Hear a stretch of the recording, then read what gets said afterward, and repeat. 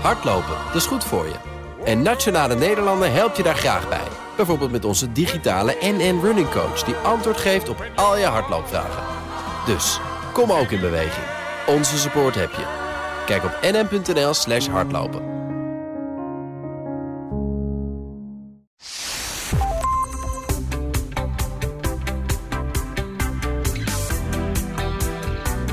Wat maakt dat je krijgt wat je wilt?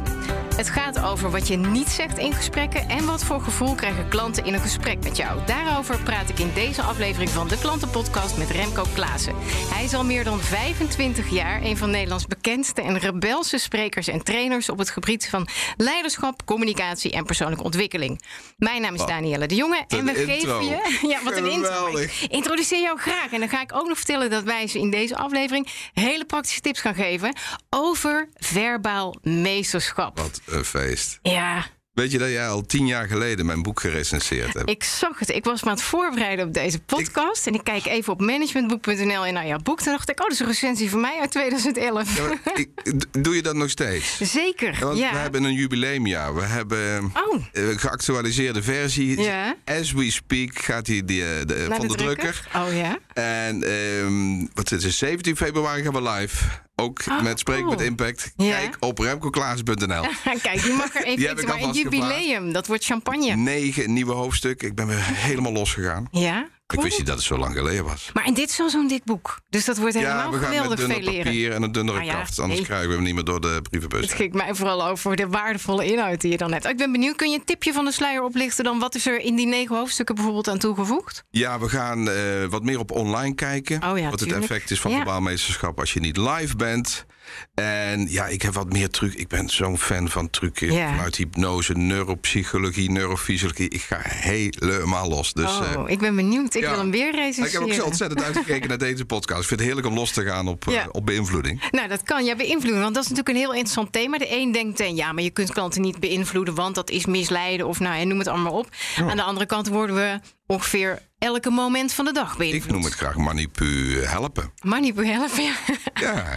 Jij wil graag centjes hebben, maar je hebt hoogstwaarschijnlijk een goed product of een goede dienst. En dan mag je gewoon los.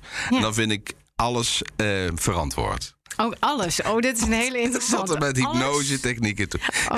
Nou, ik ga ervan uit dat je iets te bieden hebt. Ja. Want dan, kijk, als je een klote product hebt... dan maakt het eigenlijk niet uit wat je voor een truc... mensen komen op een gegeven moment niet meer terug. Nee, dat is heel simpel. En vroeger kon je heel lang door met het frustreren van klanten. Nu ga je gewoon viral. Ja. Dus verneuk het 1 of 2 keer en je komt nergens meer binnen. Je wordt heel bekend in ieder geval. Dus laten we daarmee openen. Kwaliteit van product en dienst blijft altijd belangrijker... dan de pitch die jouw personeel eromtrent geeft. Ja. Dus zorg dat je iets te bieden hebt. Laten we daarmee beginnen. Sorry, ja, precies. En daar haak ik dan meteen op in vanuit mijn human-to-human gedachte. Je kan nog zo'n fantastisch product hebben of een super dienst leveren. Ja. Maar het gaat ook nog over hoe je met die klantrelatie omgaat. En daarin ben jij als mens de enige die echt invloed heeft. Ja, ze kopen de persoon en niet het logo. Ja. Nee, zeker niet. Dat blijft. En kijk, als het gaat over producten die makkelijk toegankelijk zijn... en je gewoon even met 2 keer browsen kunt kopen... dan is die persoonlijke factor die cijfert zich wat weg. Dan ga je gewoon googlen en dan wordt het morgen besteld. Ja. Maar voor grote projecten, voor dingen die ertoe doen... voor veranderingen binnen organisaties, consultancies... eigenlijk alle zakelijke diensten, koop je de persoon. Ja. En dan is natuurlijk wat je allemaal zegt heel belangrijk... maar het gevoel wat mensen krijgen in jouw nabijheid is key. Ja. En hoe creëer je dan dat gevoel dat dat positief is? Dat ze denken, maar met jou wil ik zaken doen. Je hebt daar een heleboel ideeën over. Nou ik vind het heerlijk om over trucken te praten en instrumenten. Maar dat gaan we zeker doen tegen het einde aan. Ik denk dat we eerst dus de fundamentele bouwstenen moeten bespreken. Ja. Wat is het effect van jouw aanwezigheid bij een persoon? Ik geloof heel erg in dat het een batterijaspect is. Kost je energie of geef je energie? Ja. En als mensen maar blij genoeg bij je worden... of zich op kunnen laden... letterlijk als een oplaadstation... we hebben al die Tesla's tegenwoordig... mensen zijn graag bij mensen die veel energie hebben en geven. Dat je geïnspireerd raakt en dat je gewoon doelzin hebt... om met het product of dienst of met de persoon een volgende stap te maken. Ja. Dus het gaat heel erg over beleving. ik vind dat leuk als ik zelf de verbaal meesterschap training geef. Dat mensen erachter komen dat je min of meer een soort Steven Spielberg moet zijn naar je publiek toe. Steven Spielberg. Waar is die mee bezig? Zorgen dat je vanaf de eerste seconde geboeid bent. En meegenomen wordt in een achtbaan van emoties. En er daarna over wil blijven praten. En er is een reden waarom die bioscopen vol zaten en weer zitten. Ik bedoel, precies, corona even parkeren. Dat komt wel. En dat gaat over dat je 1,5-2 uur lang helemaal meegenomen wordt. Dus de focus op beleving en energie vind ik een hele gezonde. Oude didactica en oude voorbereiding ging meer over content en inhoud. Wat zijn mijn unique selling points en wat voor grafieken ga ik aanreiken? Mm-hmm. En het gaat veel meer over wat mensen voelen in jouw aanwezigheid. Ja.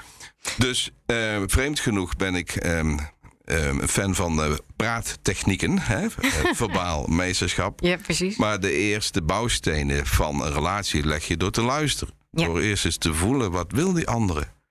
Het oude beeld van de salesman die je overrompelt met de encyclopedie onder de arm en je daarna, zonder dat je het weet, maandenlang laat betalen voor een hoop papier. Wat je niet nodig hebt. Dat is niet meer. Nee.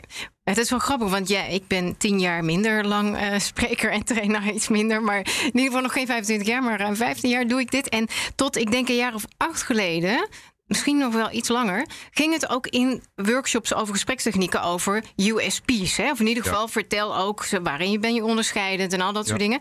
En die kentering is eigenlijk heel snel gegaan. En nu gaat het over de UBR's, de Unique Buying Reasons. Zoals ik dat dan vertel. En dat gaat dus heel erg, wat wil die klant? Waarom zou die überhaupt zaken met jou willen doen? Dat gaat over de relatie en helemaal niet over jouw aanbod. UBR's, ik ken de hele term niet, maar dat gaat uiteindelijk over. Ja, kan ik jou ook nog een keer een tip geven? Over vertrouwen. Ja. Kijk, ik heb in de meeste boeken en de meeste lezingen steek ik niet onder stoel of banken wie mij allemaal heeft beïnvloed. Mensen als Tony Robbins en Dale Carnegie, maar zeker ook Stephen Covey. Ja. En die heeft het over de emotional bank account. Ja, heel mooi. Nou, het blijkt ook niet van hem te zijn. Het is van Leary en Baumeister. Die hebben ooit de social meter ontwikkeld. En het gaat over de plussen en de minnen show. Ja. Dus er zijn dingen in je gedrag of in je tekst of in hoe je eruit ziet zelfs, wat andere mensen minnetjes geven. Dit kost energie, dan is het niet fijn om bij jou te zijn. En je hebt dingen als een compliment of goed luisteren, behulpzaam zijn, attent zijn, je afspraken nakomen. En dat zijn de bouwstenen die UBR's straks gaan vormen. Zijn mensen genegen om met jou door te gaan. Ja. Een deel van de interactie is misschien geld betaald krijgen. Ja. Maar het vertrouwen daaronder om jarenlang met elkaar door een deur te kunnen, daar zit een hele. Ja, dat is alleen maar emotioneel. Dat is alleen maar energie. Ja. Wat voel je bij mensen als ze in jouw omgeving zijn? Ja, en hoe zorg je dus voor dat goede gevoel? Dat is veel meer aandacht schenken aan het contact op zich. En daarna komt het zaken. Als mensen zich fijn voelen bij jou. Ja.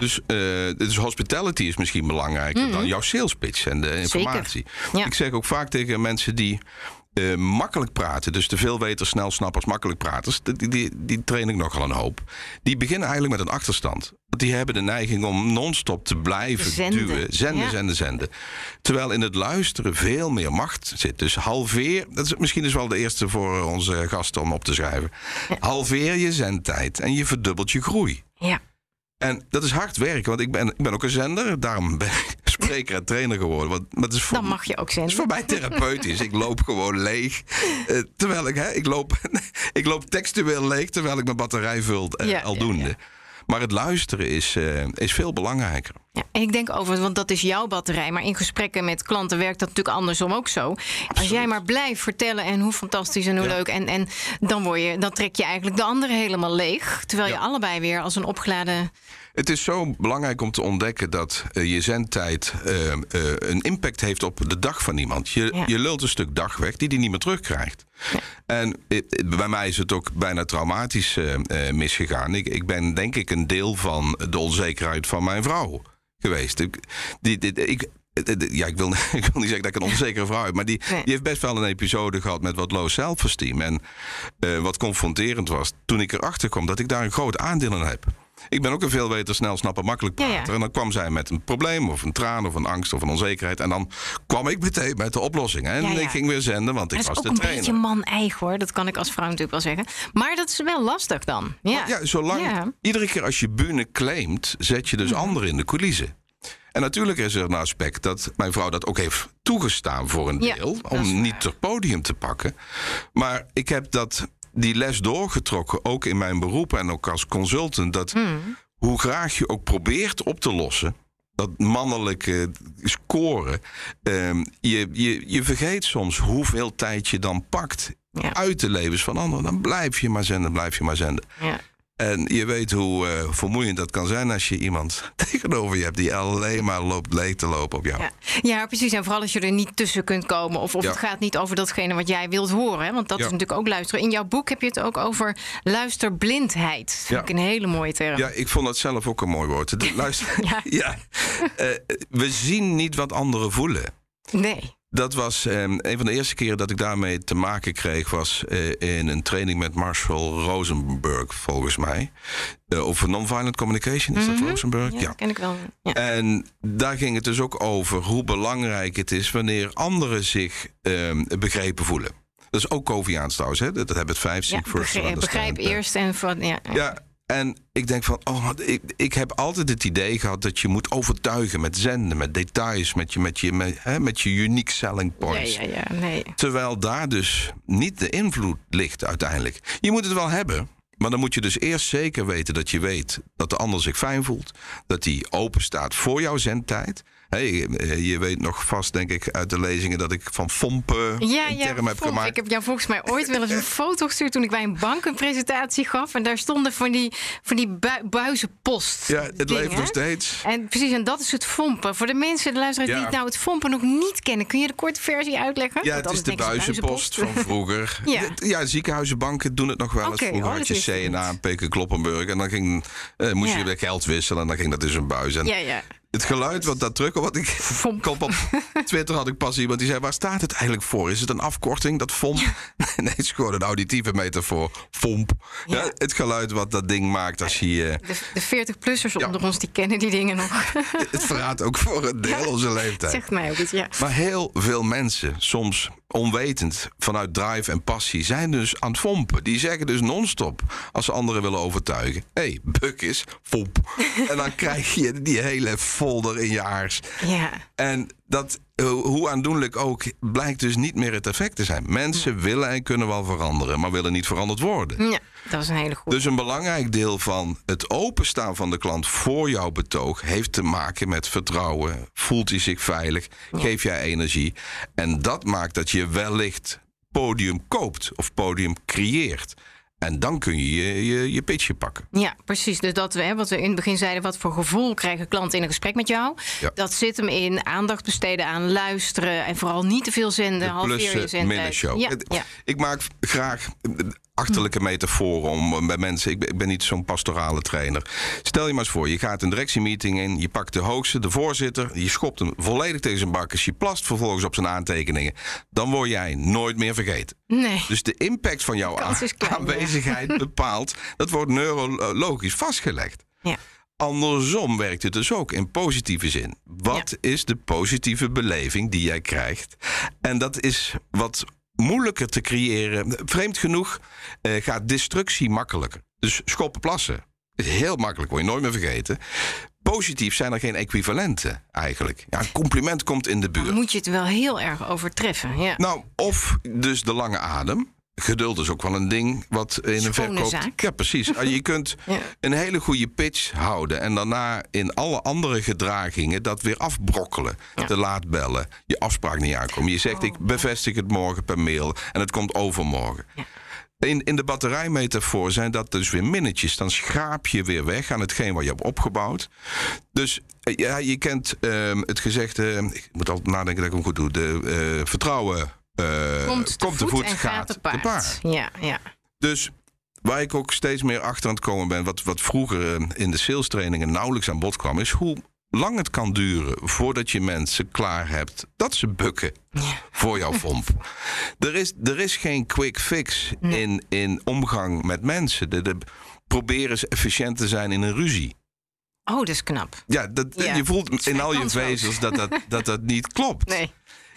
Maak die fout niet. Ik heb het een keer geprobeerd. Ik had een training met Jan Bommeré. Dat is ook al een tijdje. Ja. Ik weet niet of de jonge luisteraars. Transformationeel leiderschap, bestseller. En in zijn programma kwam een conflict aan de bod. Twee grotere ego's die gingen aan het sparren. Op een gegeven moment interveneert hij. Jongens. Wat ben je nou aan het doen? Wat wil je nou? Je gelijk of je geluk? En in één keer smolten die ego's en werd het weer. En toen nam hij het over. Ik denk, dus die schreef ik op. Ik denk, die. Je gelijk, ja, precies. Nou, ik had een paar maanden later een suboptimale klik tussen verschillende karakterstructuren met mijn meisje thuis. Oh. En op de piek van haar emotie herinnerde ik me de interventie van Jan Bommeré. Dus ik zeg meisje. Nou, dat bleek ook niet goed te zijn. Nee, dat lijkt me zeer Ja, maar dat is moeilijk. Meisje, dat zijn 7 letters voor ons mannen. En soms is het ook knuffelen, lepelen. En soms echt, je fucking meisje. Ja. Voor ons zijn het 7 letters. Ja. Dus ik zeg, meisje, wat wil je nou? Je gelijk of je geluk? Ja. Nou, dat... Toen werd het de logeerkamer. Het was geen best weekend. Nee. Proberen de quick fix te doen met mensen werkt niet. Nee. Dus natuurlijk gaan we zo nog wat tips en wat trucjes doen. Ja, zeker. Ja. Maar uiteindelijk is het pad naar vertrouwen. Wat voelen mensen bij jou? Dat kan niet met 1 folder, dat kan niet met 1 telefoongesprekje. Dat is zaaien. Geen fouten maken, die batterij volmaken. En als het dan eenmaal lekker bukt... Ja. Nou, even een uitstapje ook waarschijnlijk naar een deel van die 9 hoofdstukken die jij in je boek hebt toegevoegd, dat online. Ja. Jij en ik zijn allebei spreker. Ja. En wij hebben natuurlijk wat aanpassingen moeten doen in onze spreekklussen. Dus in plaats van de mensen in de zaal, waarbij je ook het gevoel en de energie letterlijk voelt en ziet, is natuurlijk online anders. Nou, hebben wij spreken met grote groepen, maar de gemiddelde luisteraar is ongetwijfeld bekend met Teams, Zoom en aanverwante programma's. En dan heb je je klantgesprek via het schermpje. Dan kun je best wel, is mijn overtuiging, wat doen aan dat gevoel. Ja. Maar je mist een heel belangrijk deel. Wat nu? Help ons. Ik wil de verwachtingen niet te hoog maken. Er is licht aan het einde van de tunnel. Wat ik heb geleerd in 2 jaar lang verplicht online, want je moet je klanten blijven bedienen. Ja. Ik vond er niks aan. Ik vond het moeilijk. Minder lol. Mijn kwispelstaart deed niet mee. Maar ik heb wel moeten leren dat verbaal meesterschap, dus de technieken die je kunt gebruiken om te connecten, mensen te pakken, om te boeien, om te beïnvloeden, dat het daarvoor niet uitmaakt of je erbij bent of in een camera spreekt. Dus dat was voor mij een paradigm shift. Want ik had het gevoel dat het niet fijn was, niet leuk ging, niet lekker, dat ik geen macht had. Maar de technieken werken dus ook gewoon op internet. Ja. Zelfs op papier. Ik heb de technieken die ik op de bühne gebruik ook in de pen gezet. Ja. Dus zelfs lezend werkt het. Sterker nog, ik ben van mening geraakt dat het belangrijker nog is dat je weet wat je hoe zegt, omdat het jezelf niet de feedback krijgt en dan eigenlijk wat vetter moet aanzetten om voor je gevoel goed binnen te komen. Ja. Dat gezegd hebbende, in mijn beroep vind ik het heel lastig, want de interactie heeft een bepaald energieveld. Ik weet niet of dat een aura is. Ik ben niet zo van de spiritualiteit. Ik vind het heel interessant, maar ik snap er allemaal niks van. Maar er gebeurt dus meer met mensen in nabijheid. Ja. En dat komt nooit terug online. Dus het werkt. Sterker nog, hou je focus op alle technieken. Mm-hmm. Want boeien, binden is nog belangrijker online. Want laat ik een vraag terugstellen. Hoe snel duurt het voordat jij ongeduldig bent als zo'n ronddraaiend regenboogdingetje op je Mac bestaat? Ja, nou, ik heb een soort van minimale spanningsboog in dat soort gevallen. Het gaat om secondes. Ja, dat is niks. Nee. Dus het fenomeen binden, boeien wordt alleen maar belangrijker online. En want jij zegt ook lezend in dat geval, bijvoorbeeld in een boek, maar dat geldt dus bijvoorbeeld ook voor social media posts of een blogartikel of dat soort dingen. Dus ook daar kun je de technieken toepassen om de potentiële klant het gevoel te geven van maar jou wil ik beter leren kennen of met jou wil ik zaken doen.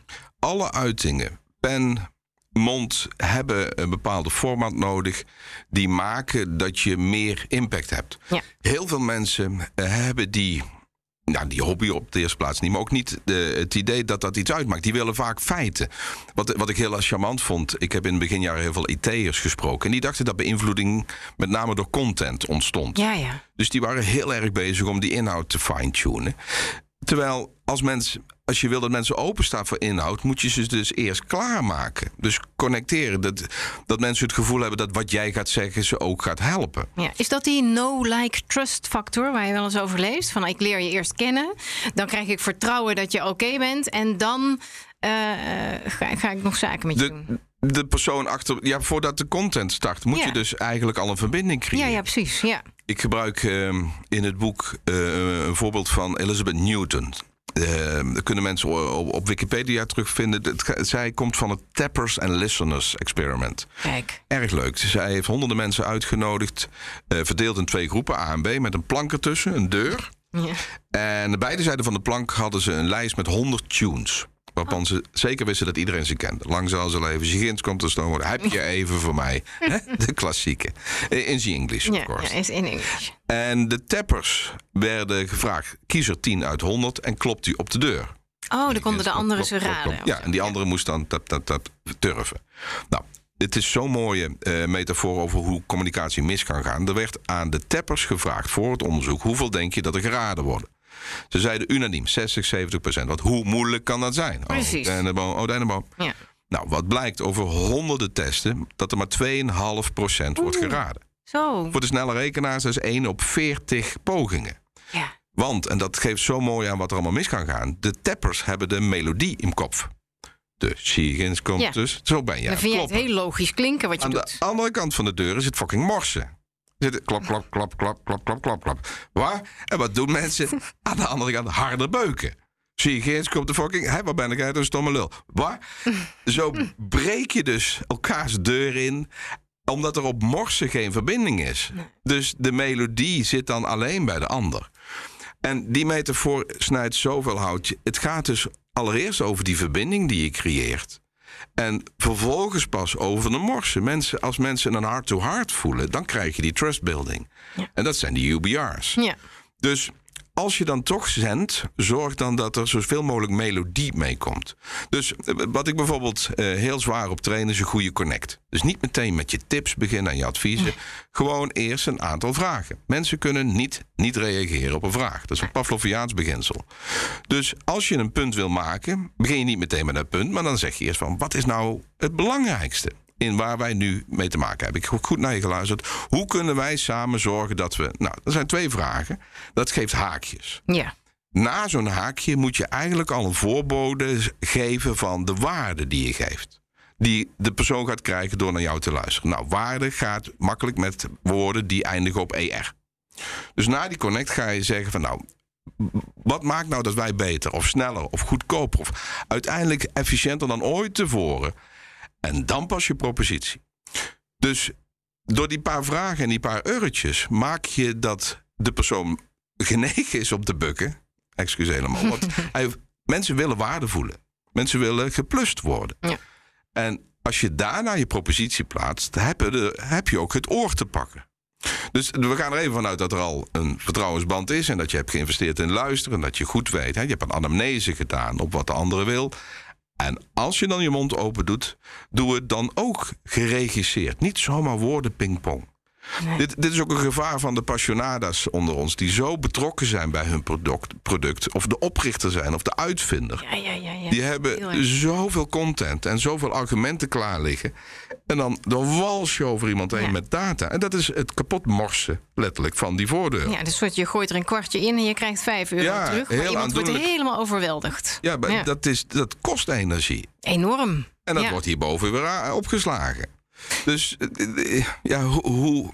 Kan het soms ook niet vanuit onzekerheid? Ik zit even denken aan de workshops die ik geef over gesprekstechnieken. Want dan trainen we daar natuurlijk ook in luisteren. En hoe doe je dat nou echt goed vragen? En wat voor vragen dan?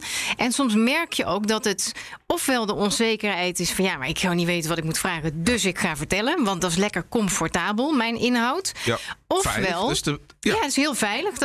Ofwel het is van, Maar ik kan toch niet allemaal zoveel dingen vragen? Die klant wil toch gewoon weten en dan vul maar aan.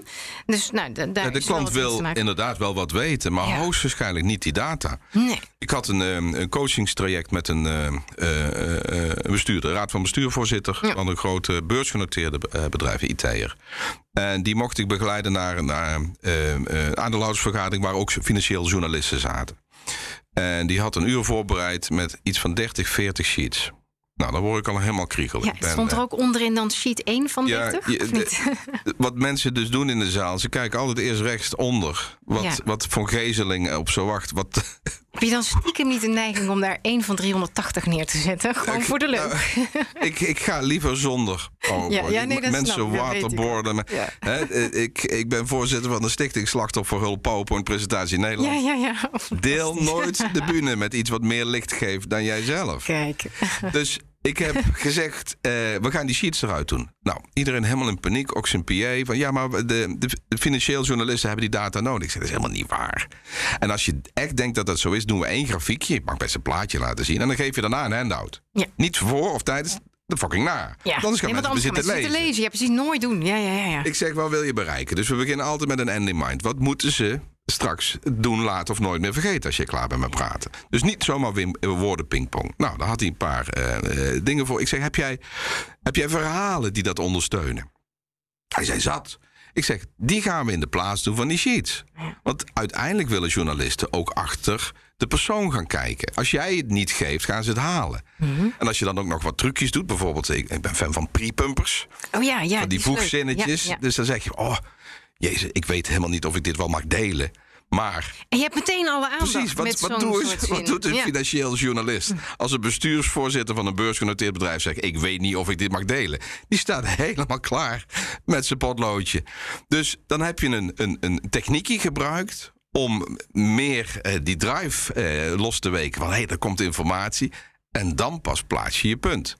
Ja, precies. Dat zijn de hele mooie technieken die ook oprecht zijn. Tenminste, het is leuk om een beetje die spanning op te bouwen. Het is geregisseerd voor een deel. Beïnvloeding is ook een vak. Maar als je een authentieke gevoel hebt bij je product of dienst, dan vind ik alles geoorloofd. Ja. Als je het gebruikt om mensen te misleiden, te manipuleren in plaats van helpen. Yes, dan moet je het niet doen. Nee. Maar dat is ook ethisch. Dat is, ga je inderdaad voor de snelle slag en je omzet scoren? Ja. Of wil je gewoon echt iemand helpen en een relatie opbouwen? Ja. Ik kan me voorstellen dat de Palm Invest mensen heel goed waren in het maken van sales pitchen. Ja. En daarna hebben ze 400 miljoen gejat. Voor de lange termijn is het niet echt voor de klant niet goed. Maar goed, daarom zijn we ook begonnen met de fundamenten. Ja. Zorg dat je een goed product of dienst hebt. Maar daarna, ze kopen wel de persoon. En de persoon praat tegen anderen. Doe dat dan een beetje geregisseerd. En daar heb je die technieken voor. Zoals de pre-pumpers. Dat je iemand alvast een beetje triggert. Meer anekdotes dan data. Ja. Die productpresentaties kun je volgens mij gewoon als template downloaden. Die zijn overal hetzelfde. Een stukje historie van het bedrijf, de oprichter, het productenportfolio, de klantenpakket en een paar projecten. Ja. Dan moeten mensen door 40 minuten zeik heen, waar ze niet op zitten te wachten. En daarna gaan ze proberen, zoeken ze naar van what's in it for me. Ja. Als je dat nou eens omdraait. Dus als je alleen maar zendt vanuit what's in it for them, dan ben je spekkoper. Ja. Maar de anekdote is natuurlijk ook een hele mooie manier. En jij zult hem ook op het podium gebruiken, doe ik ook. Als je mensen meeneemt in het verhaal, dan komen de tips er ook uit. Dat zeker ook. Maar dan komen de tips waar ze iets aan hebben, die haal je uit het verhaal. Of je voegt ze nog aan het eind toe met de pre-pumper of dit is de tip die eruit. Maar anekdotes zijn heel mooi, juist ook in gesprekken met klanten. Niet alleen maar als je een presentatie geeft. Ik wil ook dat mensen wat meer lef ontwikkelen in het praten. Ik heb in de nieuwe versie zitten sfeerinjecties. Dat vond ik een prachtige term. Ja. Ik heb 10 jaar geleden had ik het al klaar liggen in de vorm van woordwaarden. Je hebt net zoals bij Scrabble, heb je letters die bepaalde waarden hebben. En A, E, V.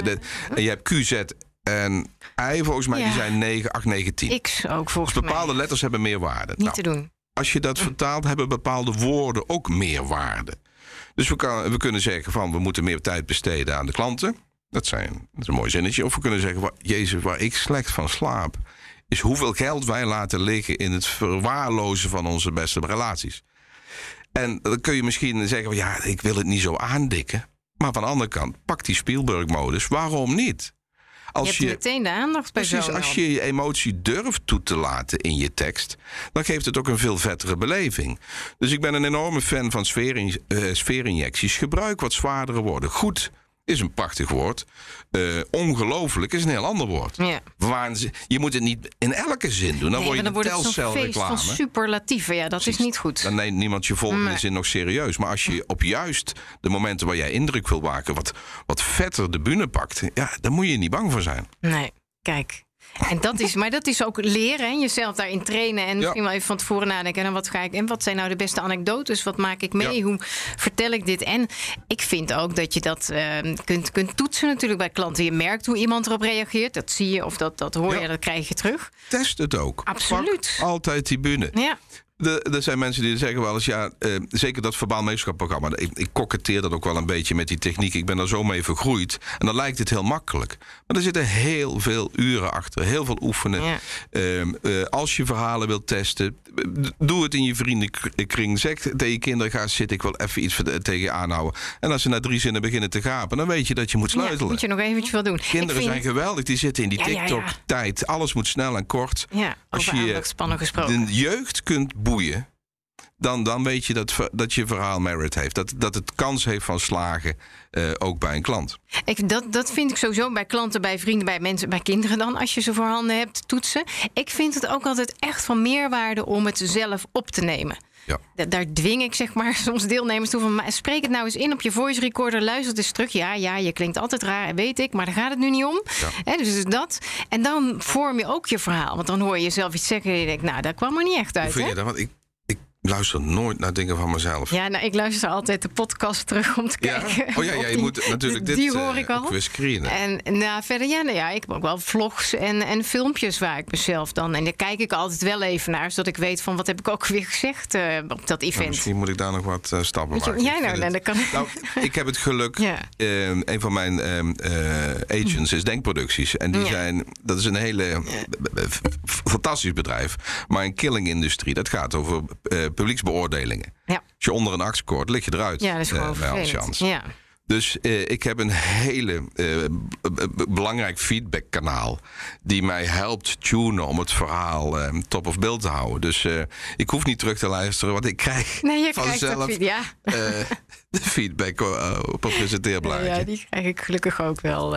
Ja, mooi. Nou, wat een heleboel tips. Volgens mij kunnen we hier nog uren over doorgaan. Dus we zitten ongeveer, we zijn een half uurtje bezig. Heb je nog een soort uitsmijter waarvan je zegt van, je hebt dadelijk je bouwsteen op orde. Je hebt wat tips gegeven voor techniek. De gebruikte anekdotes, sfeerinjecties, de pre-pumpers waar we het over hadden. Is er nog iets waarvan je zegt van, als je nou na het luisteren van deze podcast gaat beginnen met jouw verbale meesterschap en zorgen dat je op een andere manier die klant aandacht geeft. Ja. Wat is dan het eerste dat iemand zou moeten doen? Ja, helaas ga ik dan weer niet naar een truc. Een verbale truc, dan ga ik toch weer meer naar wat je doet in die eerste fase. Dat uithoren van die klant. Ja. Zorg dat je dat allemaal bijhoudt. Als hij in een bijzinnetje iets vermeldt of er komt iets privés voorbij, zorg dat je dat weet. Ik kan me nog momenten herinneren dat ik met iemand sprak en die zei, vorig jaar had je toch XY. Hoe is dat afgelopen? Oh ja, knap. Heel goed. Ik heb daarna gewoon ook bijna niks meer gehoord wat hij zei. Maar ik vond het zo warm. Ik denk van, nou, dit is een gast die neemt mij serieus. En toen heb ik ook vervolgstappen. Het was ook een goed product trouwens en een goede dienst. Maar hou niet alleen in je Customer Relation Management database de afspraken die je hebt gemaakt en de feitjes. Maar ook gewoon, wat speelt er? Ja. In zo'n persoon. Wie is de persoon? Ja. Kerstpakketten, niet random strooien. Ik ken mensen die moet je een goede wijn geven. Ik heb mensen die zitten op de single malt whiskies. Ik heb mensen die willen dat gedoe allemaal niet. Die neem je een keer mee naar een bistrootje. Ja. Ik heb een bestuursvoorzitter van een ziekenhuis die vindt het vreselijk om in zo'n Michelin-ding. Die moet ik juist in een gezellig goed stuk vlees en een mooie pot bier. Die wil niet naar zo'n ster. En dat zijn dingen dat bouwen aan die relatie. Is dat een stuk trots of poch? Ik heb geen idee. Ik heb nog nooit een klant verloren. 1 keer, Nuon. Toen kwam Vattenfall. Die hebben alles eruit geflikkerd. Voor de rest heb ik in die 25 jaar nog nooit iemand verloren. Nee. Puur door gewoon heel zuiver op de korrel mensen serieus te nemen. Op de bühne je best te doen. Maar goed, dat doen we sowieso. Ja. Wij kunnen niet half. Nee. Maar daaromheen is het respecteer de mensen. Ja. Kijk achter de persoon. Tune daar je handelen op. Ja. En je hebt Friends for Life. En het zijn ook de kleine dingen die je doet. Het gaat natuurlijk om je dienstverlening, maar juist, wat jij schetst ook van even ergens aandacht aan besteden wat niet zakelijk is, zoveel meer waarde. Het zit in de melodie en niet in het morsen. Nou, morsen, dat is een hele mooie. Ja, dank-je-wel. Hele mooie tips. En ik weet zeker dat we doen nog een keer. Kunnen. Ja, ik wou net zeggen, kan ik jou verleiden? Help? Nee, kan het is jouw feestje. Dan gaan we nog een keer je kunt mijn nieuwe boek recenseren. Nou, dat ga ik doen. En dan gaan we daar over de online verbale meesterschap. We kijken wel even. Het zou een eer zijn om je hier nog een keer uit te nodigen. Het was een groot plezier, dankjewel. Dankjewel, Remco. Dan was dit de Klantenpodcast met Remco Klaassen over verbaal meesterschap. Vond je het interessant? Check dan ook de andere podcasts op www.bnr.nl/deklantenpodcast. Wil je reageren of heb je ideeën voor een ander thema wat we kunnen bespreken? Laat het ons weten via de contactgegevens in de show notes.